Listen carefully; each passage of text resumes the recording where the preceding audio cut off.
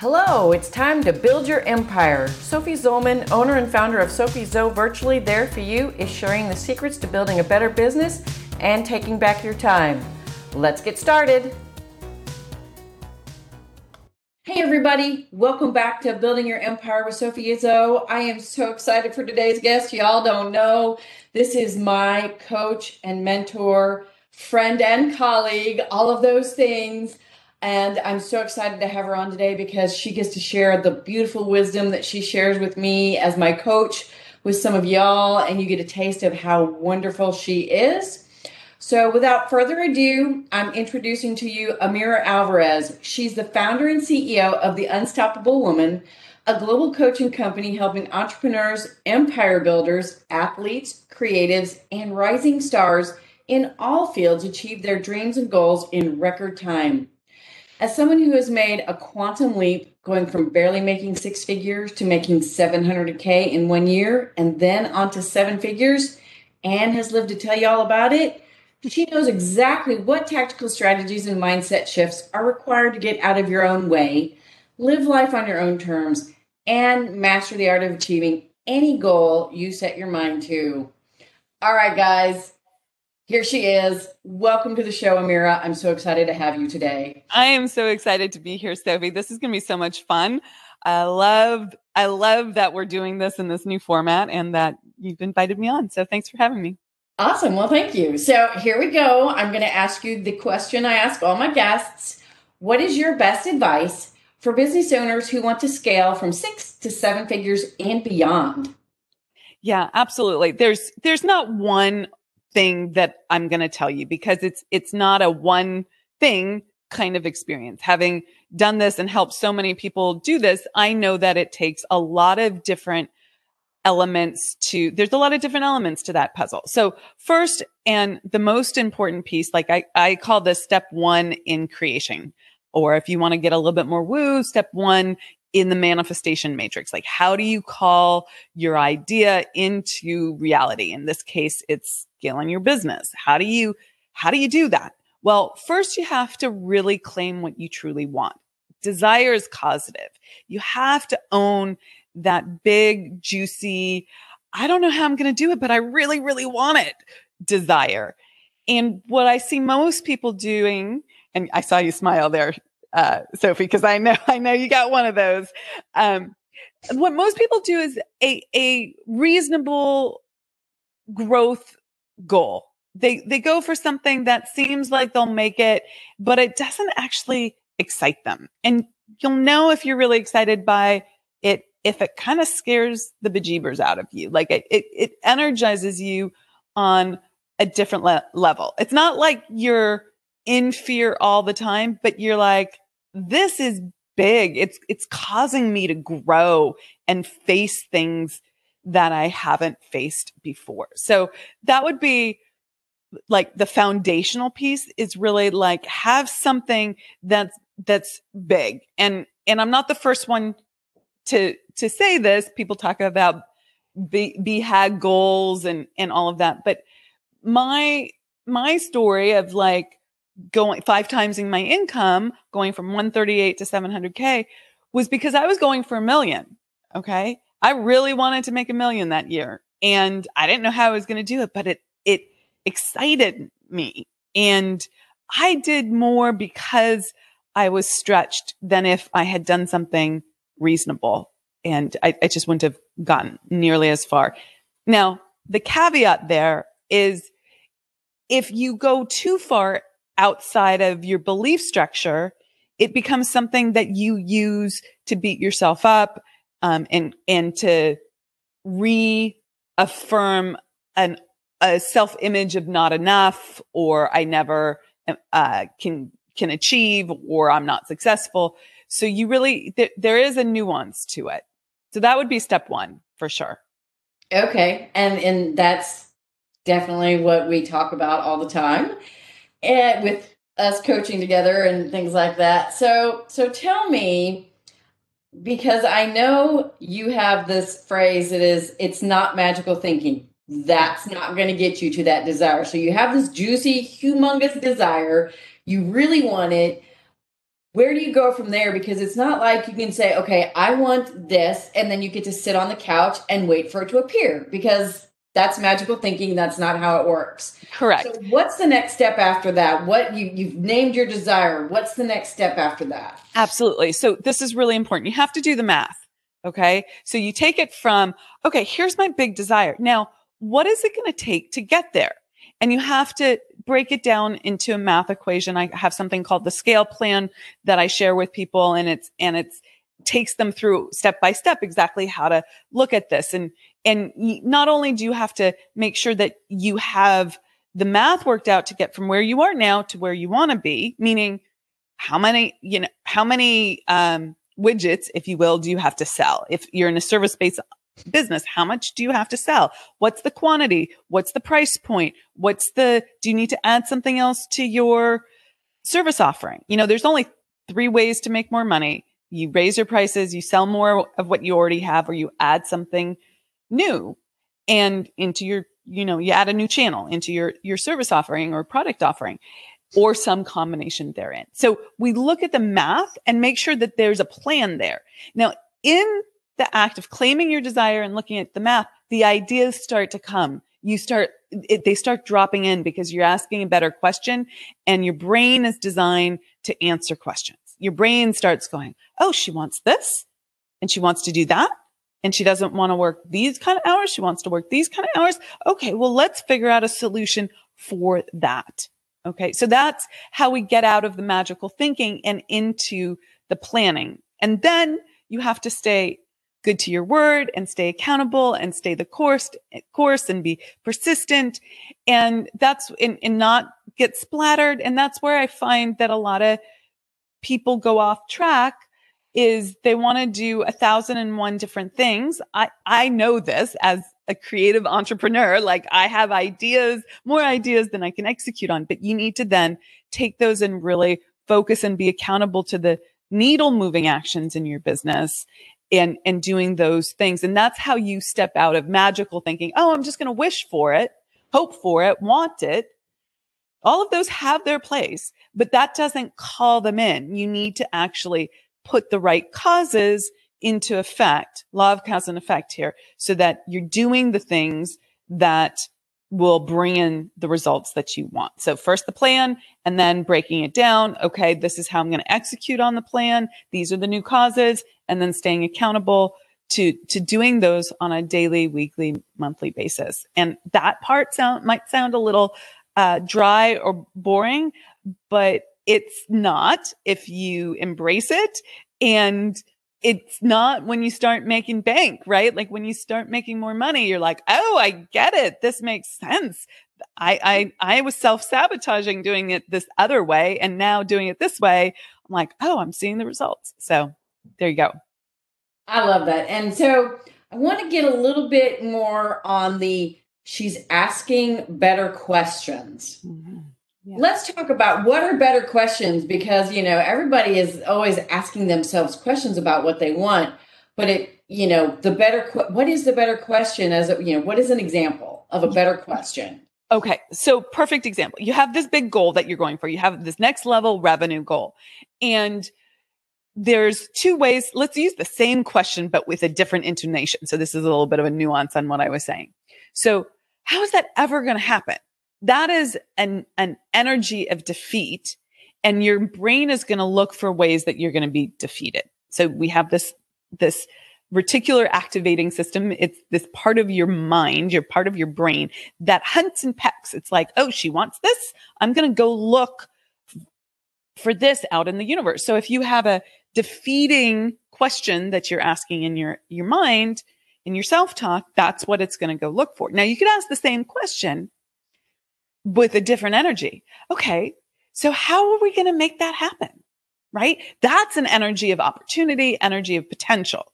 And then you start going, oh, that's interesting. I could do this. I could do this. I could do this. Or another better question would be, what could I do to create?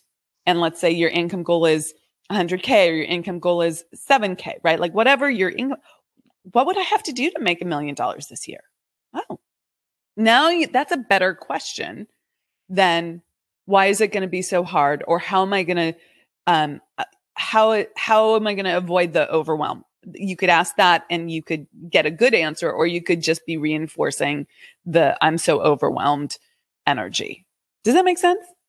Makes perfect sense. And I love how you talk about not only the way it's phrased, but the energy behind you saying it, because you can ask the very same question with different energy. It's like, how am I going to do that? That's that one that's going to look for the ways to fail. Whereas it's like, ooh, how am I going to do that? Yeah. Definitely. It's intonation and the energy behind it. It's not just the words of the question, which is a whole different thing for people to get to grasp. I love that. So let's go into that dirty word, sales. Because after you've done all these things, you got to sell, because that's what's going to bring in that money. So everybody, and I say dirty word because so many people think sales is a dirty word. It's icky. It's this. And of course, I've learned from you that it's not. So I want you to share that with my people too, so they can understand the difference between the dirty word that they're seeing and feeling and how you teach it and approach it to change their mind. Yeah, no, it's such a great question. Thank you for bringing it up. So the first thing that you need to know as a business owner is that sales is what moves money. You're not going to receive income in your business without making a sale. Okay. It is the mechanism that moves money from one person to another. So if you have a limiting belief or conditioned way of thinking about sales that says that this is not who I am or what I do in my business, you're always going to struggle with your income generation. So there's a money belief, and there is simply a how you've thought about sales perspective. And one of the things that I really help people understand is that sales is about seeing if you can be of service to someone else and help them solve the problem that they have. So if you enter the sales conversation with an energy of unconditional love, like you're just looking for how you can help and serve, and you're not coming to it from a place of desperation or I want to get something. It's not to deny that you want to make a sale or you want to receive the income. But that is when I say an energy of unconditional love, it's an unconditional love for you, yourself, and what you want to receive, but also for the other person and how you want to help them. That this is not about manipulation. This is not about taking advantage of people. This is not about some bait and switch. You want to come to that conversation with this clean energy and just really listen for how you can, what's the problem they have? What is it stopping them from achieving in their lives? And can I help them? And if I can, what would that do for them? And if you ask the right questions in a sales conversation that are along those lines, then it becomes a very easy sale. It's not complicated. It's one person helping another. And who doesn't love to help? Now, you have to do the deep inner work to think about, well, but if I receive money for that's wrong. And a lot of people have it as taking, or that it's bad to charge for what you do, and I can't charge people for that.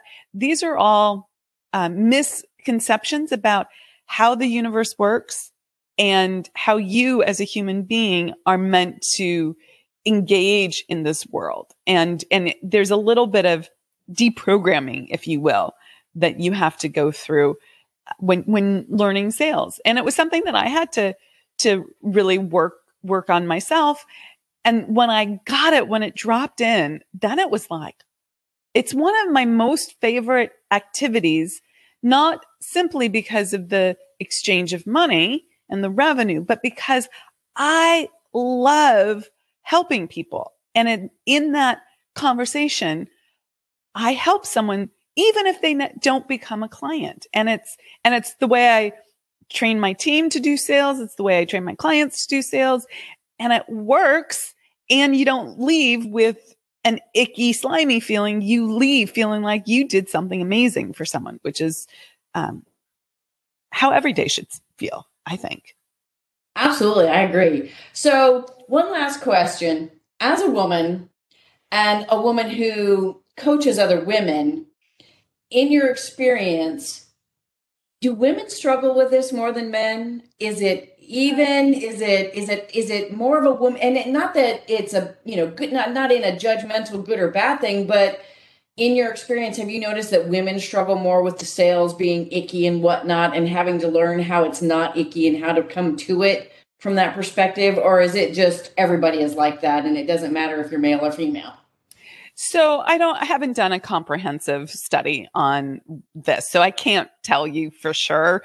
I'd be interested to see if there's any stats on that, if someone has designed a study to evaluate that. I will tell you that there are people who, male or female, who are more adverse to asking for the sale, right? And people who are more at ease with it. And part of that comes from your upbringing. Part of that comes from your coaching and your mentorship and training and your character and your natural way of being. I don't think it's male or female. I was married to someone who hated sales, right? And he was a he. And I was a she, and I loved sales once I learned how to do it without it being icky or slimy, right? So Right. I wish that was a more data-based answer for you, but I think it's really more based on personality type. One of the things that I have noticed that is not the question you asked, but does have something to do with this. It just an interesting thing that I think the best salespeople are the ones that, natural, not necessary. Well, is anyone a natural sales? Everyone needs mentorship on this, but more inclined than less inclined are the folks who were like the C students, the D students. Like there's a adage, like the best salespeople are the C students. And I think, the women that I attract into my world are like the smarty pants and the A students, and they dot their I's and they cross their T's. And I think there is some parallel to that even, I think I was an A student, and I had to really learn how to do sales and not get caught up in the dotting the I's and crossing the T's, and learning how to, once I understood the rubric, the basic structure, really going with an intuitive direction to it rather than a rigid way of following it. Did that make sense? That makes sense, and it makes me to take that a little bit further.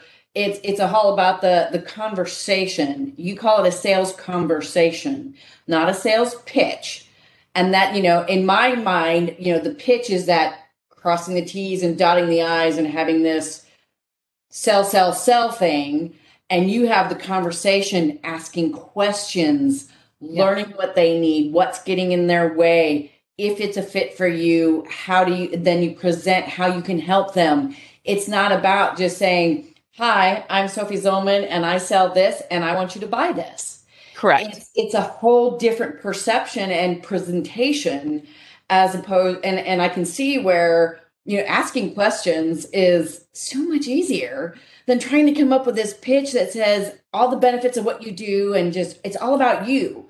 It's not. It's about the person you're in the conversation with, what they need, what they want, and what's getting in their way, and how you can help and serve. So that really melts into and defines your answer about it being the conversation and it being about service and love, because they're absolutely very opposites. And you can tell the difference when you talk about it that way. 100%. 100%. I was just on the buying side of a sales conversation, and I practically lost my cool because it was done so poorly. Like I came ready to buy. I'm like I pretty much had my credit card out. I knew that this was what I really wanted, and it was not an inexpensive purchase. And like the salesperson did such a poor job of, can I swear on this podcast or no? Yes, go ahead and swear.